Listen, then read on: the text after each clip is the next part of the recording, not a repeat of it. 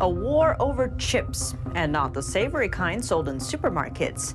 These are microchips, also known as semiconductors. Found in iPhones and computers and advanced fighter jets, microchips are the brains of modern life. And it seems China is falling behind in making them. Thousands of Chinese chip companies are closing, marking a 70% rise from the year before. What do these record closures mean for U.S.-China relations? And as the world teeters on the edge of an all-out war, how much of a role will these tiny chips play? Welcome to China in Focus. I'm Tiffany Meyer. Chinese chip companies are shutting down on the large scale. According to Chinese media, about 6,000 chip companies in China deregistered in 2022. It marks an almost 70% rise from the year before. In just the last quarter of 2022, 15 chip companies shut down daily on average. As for why, a Chinese website that reports on the chip industry shared a sum up. First, some companies entered the market to take advantage of what had become a major industry trend, but many of them later withdrew after finding out there was little profit to be made. Second, U.S. sanctions put further pressure on the industry. And third, the entire chip industry is enduring a recession. According to a macroeconomist from Taiwan, the division of labor across different countries also makes it difficult for China to remain a top player in the market. The entire production process is divided into several sections. For example, optical technology is from ASML in the Netherlands, special chemical materials are from Japan, semiconductor memory is from South Korea, manufacturing, packaging, and testing are finally completed in Taiwan, and chip design software happens in the U.S. Wu said China has no path to success in the chip industry without working with the U.S. Under this competitive situation, China must cooperate with the U.S. and improve Sino-U.S. relations before it can develop the semiconductor industry. However, Xi Jinping is now fighting against the U.S. and wants to compete for world power. Of course, the U.S. is blocking Chinese companies in the semiconductor sector. The Biden administration added China's biggest chipmaker YMTC to a trade blacklist in January. And now, nearly 2 months later, the company has decided to lay off 10% of its workforce. The Ukrainian war is once again drawing public attention. That's after Chinese diplomat Wang Yi traveled to Russia as President Biden visits Ukraine. Let's zoom in. U.S. President Joe Biden is paying a visit to Kyiv, promising to provide new military aid to show solidarity with Ukraine. During the visit, Biden complimented Ukraine's resistance in the last year. I thought it was critical that there would not be any doubt, none whatsoever, about U.S. support for Ukraine in their war against the brutal attack by Russia. He also promised to provide $500 million worth of weaponry to support Ukraine. On the other hand, China's top diplomat Wang Yi has landed in Moscow. Reports say he could put forward China's ideas for a peace settlement aimed at bringing the Russia-Ukraine conflict to a close.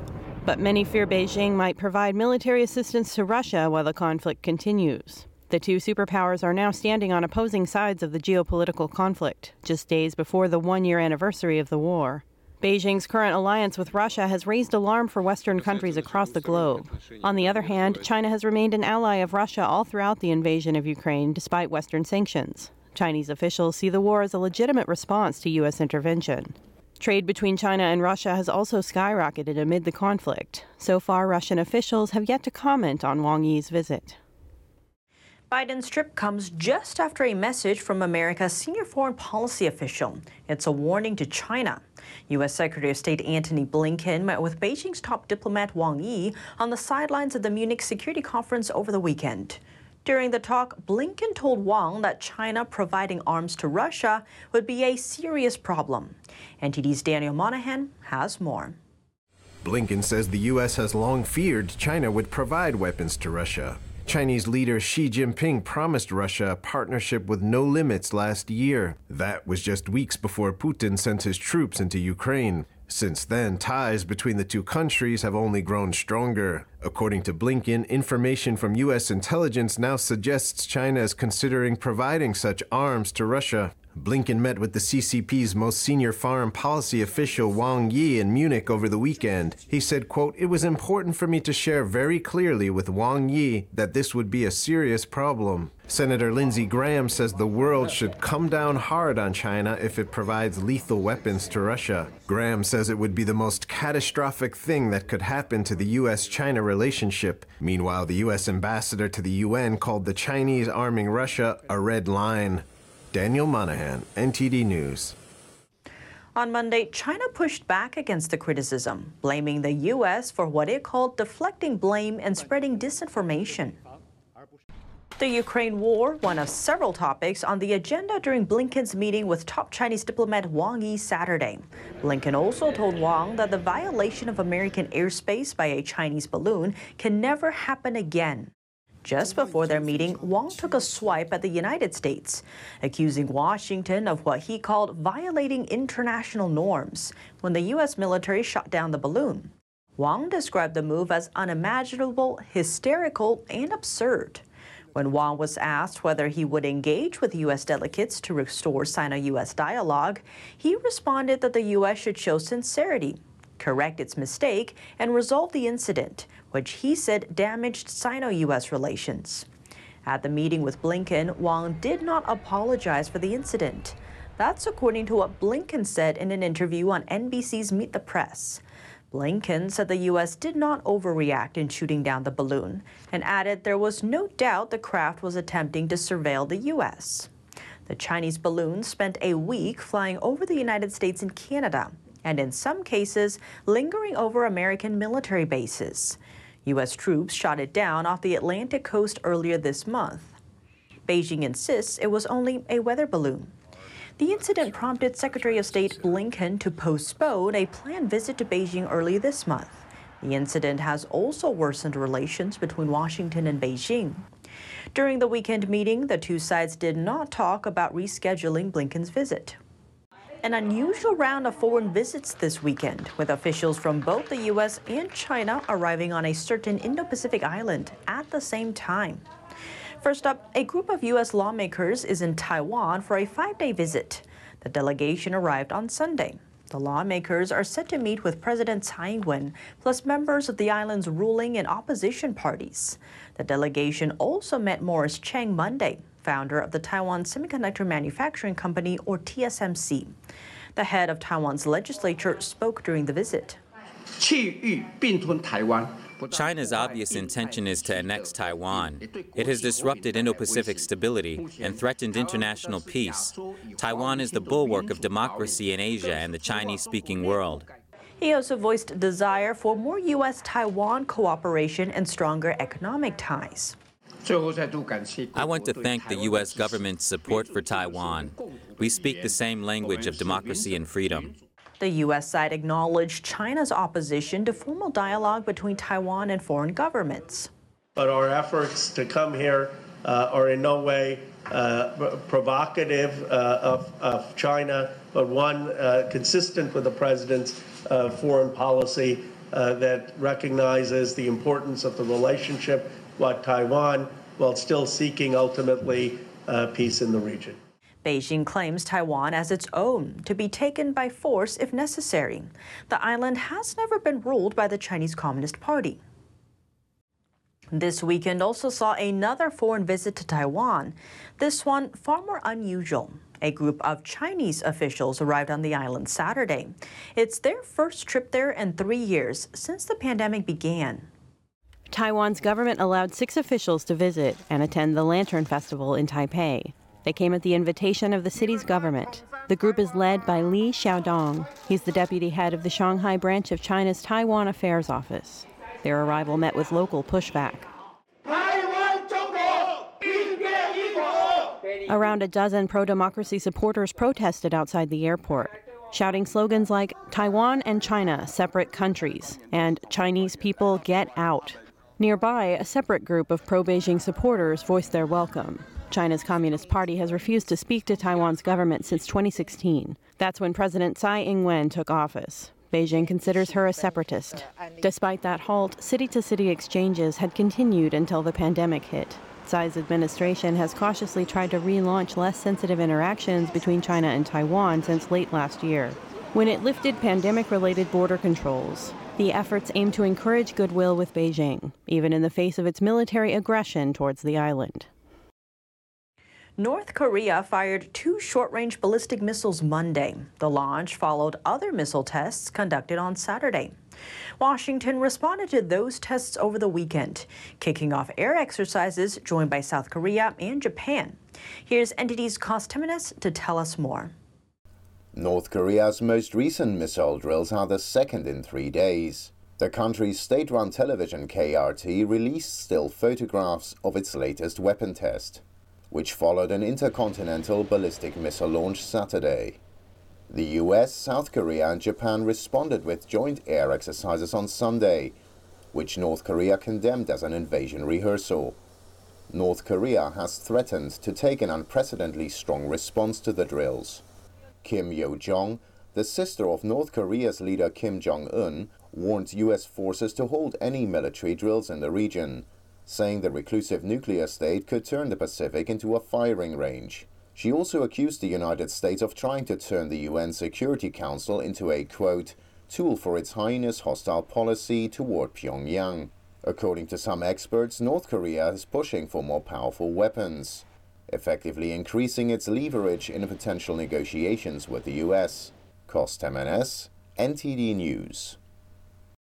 The founder of one of China's top investment banks has been missing since last week. News of his absence sent the company's shares tumbling. The incident marks the latest in a string of disappearances of top business executives in the country. Let's take a closer look. Bao Fan, the chairman of China Renaissance, has disappeared and is unreachable. He's been at the heart of financing and Chinese tech. Last Thursday, China Renaissance Holdings says it has been unable to contact Bao. That was in a filing to the Hong Kong Stock Exchange. According to some Chinese media, Bao was probably taken away for secret investigation. There have been similar missing cases before. Forbes magazine reported at least half a dozen billionaires disappearing over the past few years after run-ins with the Chinese Communist Party. Jack Ma, the founder of Alibaba, is one of those cases. He disappeared for 3 months in late 2020 after criticizing market regulators. Following in the footsteps of Wuhan and other Chinese cities, Shanghai residents are taking to the streets. They are protesting changes to the local medical insurance policy. A play on China's recent white paper revolution. The latest movement has been dubbed the White Hair Revolution, owing to most protesters being retirees. Video clips circulating online show hundreds of Shanghai residents singing on the streets. The song is called The International. It features lyrics like "Arise, slaves suffering hunger and cold. Arise, sufferers all over the world. My blood is already boiling. I want to fight for the truth." Some protesters were also heard shouting, "Give me back the money. I need to survive." Retirees in several Chinese cities are seeing their medical benefits slashed. In some cases, residents report no longer being able to afford the medicines they need. Last week, tens of thousands of protesters took to the streets in Wuhan and northern China's Dalian city to oppose the benefits cut.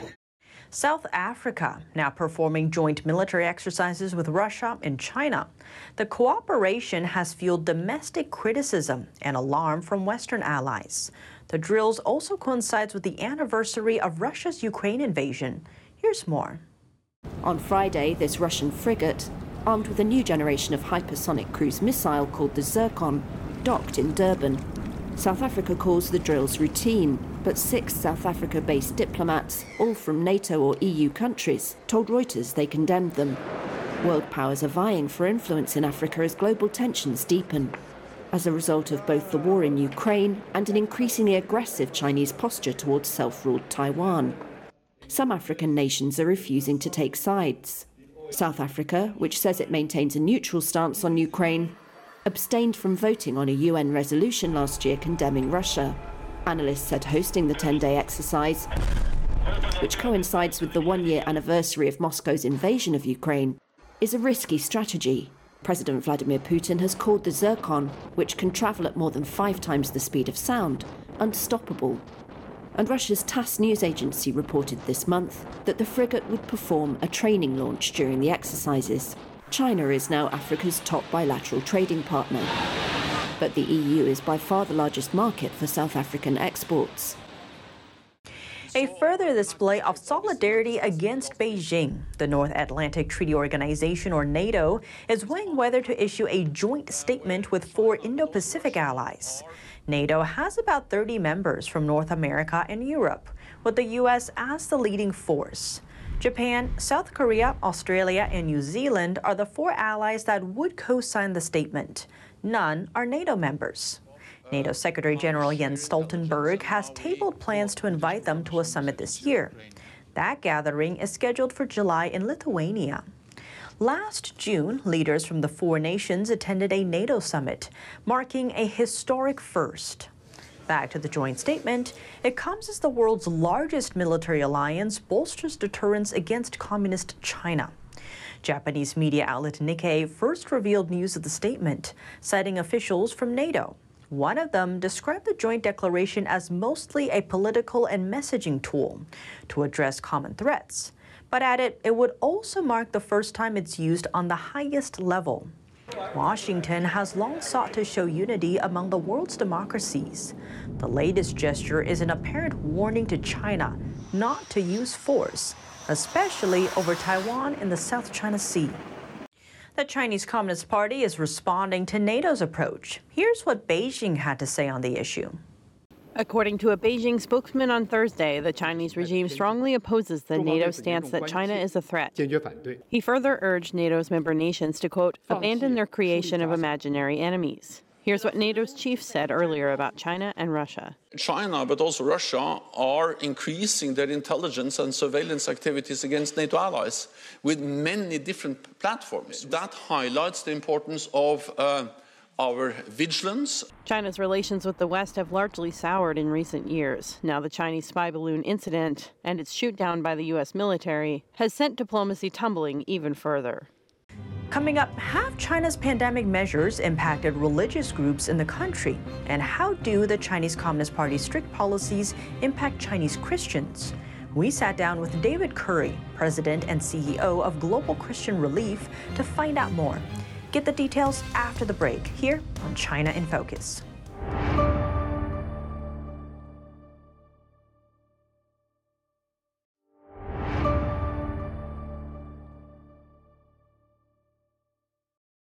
Welcome back to China in Focus. I'm Tiffany Meyer. How is Beijing's policy backing Chinese Christians into a corner? And will Beijing's actions have their desired impact? We sat down earlier with David Curry, President and CEO of Global Christian Relief, to find out more. David Curry, thank you so much for joining us. Thanks for having me back. I appreciate it. So I want to start with China. We're seeing the COVID pandemic hitting them really hard, like 3 years after everyone else. From what you can tell, how has that impacted the religious community, or has it? Well, from everything I've seen, obviously China has a strategy for trying to control religious expression in their country. And that strategy has multiple parts, but certainly part of it is monitoring of Christian behavior, monitoring the movement of Christian churches. And I think what the pandemic has done, perhaps, is to make it easier for them to justify the tracking of individuals. And so all of the strategies that existed before the pandemic, wanting to shut down churches, they had some of the larger churches, they forced them to go from 5,000 to groups of 500, and then they broke those down. You can't meet in groups of 500, now you have to meet in groups of 200. And it's to monitor, to restrict, to create a situation where it's very difficult for Christians to be in community. We could talk about why that would be important, but I think the pandemic has sped that up. It's made it politically feasible for them to say, you can't go here, you can't go there, and initially, obviously, for good reason. They take it well beyond any sort of health parameters to now just trying to control their population, and Christians in specific. And then now with, say, the ending of the zero COVID policy, has that helped the religious group or not? It's not going to take the pressure off the church, because the church The challenge for the Chinese Communist Party is that there are 100 million Christians in China. There's about 90 million people who identify as part of the Communist Party. The Chinese Communist Party does not want anybody, whether it's Jack Ma, their entrepreneur, the key entrepreneur we would know who started Alibaba, or any other person or ideology to challenge the Communist Party. So in a sense, it's not just about Christianity. It's also, that's why you see attacks on the Uyghur Muslims and any other sort of ideology or person that dares to kind of bring up the idea. Here's the unique thing about Christians is they just want the freedom to worship. So they're not trying to supersede the communist government. They want freedom to read a Bible, to decide for themselves what they think about that Bible. Nobody has to be forced to be a Christian. You decide, it's an inside job, so to speak. And to be in community with other believers. So it's not a big ask, but you would think it would be from the perspective of the Chinese Communist Party. I want to zoom in on that community part, because it seems, if you talk to, say, Chinese officials, they're like, oh, we have religion, we have Christians, we have churches. But what are the big differences? Well, what's happening is the Chinese Communist Party, it's like a social boa constrictor that's like squeezing. Before long, there's nothing left. So initially, when the church experience was beginning to open up, over let's say 30 years ago, people could meet, you could practice your faith, you could read a Bible. All of a sudden that became available. For years, Open Doors was smuggling Bibles into China, and then everybody had a Bible. Now what you see now is they're trying to make it so that you can meet only in certain size groups, only in approved groups, and then, meet online, but then they monitor it online and shut those things down. So they continue to find more and more ways to monitor, close down, experiencing community, faith communities. So, then you take from the clerical side of it, where they want to approve the pastor's sermons. They want to make sure there's nothing in the Holy Scriptures that would challenge or in some way offend communist ideology. It's like the squeezing of the Christian experience. So what does this come down to? Is it the party wanting control, or only faith in the party, or what do you see this as? I think it's a preeminence of their political ideology. I don't think they're particularly concerned about Christians. They're obviously persecuting Uyghur Muslims, other religious minorities. I think it's really about them trying to maintain power, trying to maintain control over a large population. And unfortunately, it hurts everybody across the civilization, because you're not getting the best of your people. You're not allowing the freedom of thought, freedom of creativity. And in the spiritual realm, obviously, my concern is for persecuted Christians preeminently. That's what Global Christian Relief is. We're here to stand with and to be present with Christians in China and elsewhere. But what you see is that people are not able to freely feel like they can read a Bible, study the words of Jesus, decide to go to church without being monitored, without having their travel restricted because they go to church or take their kids to church. That happens. Without having perhaps their kids kept from university because they're Christian. That happens right now today. Without losing your job. All of these things, it's a social control mechanism, very Orwellian in nature. And with, say, Xi Jinping securing his third term last October, and then with the COVID, it seems there's maybe been some change in terms of China. We saw the white paper protest movement, where people weren't just protesting the COVID, but also calling on Xi Jinping himself to step down, the CCP to step down. Do you see changes in that, and maybe more people turning to faith?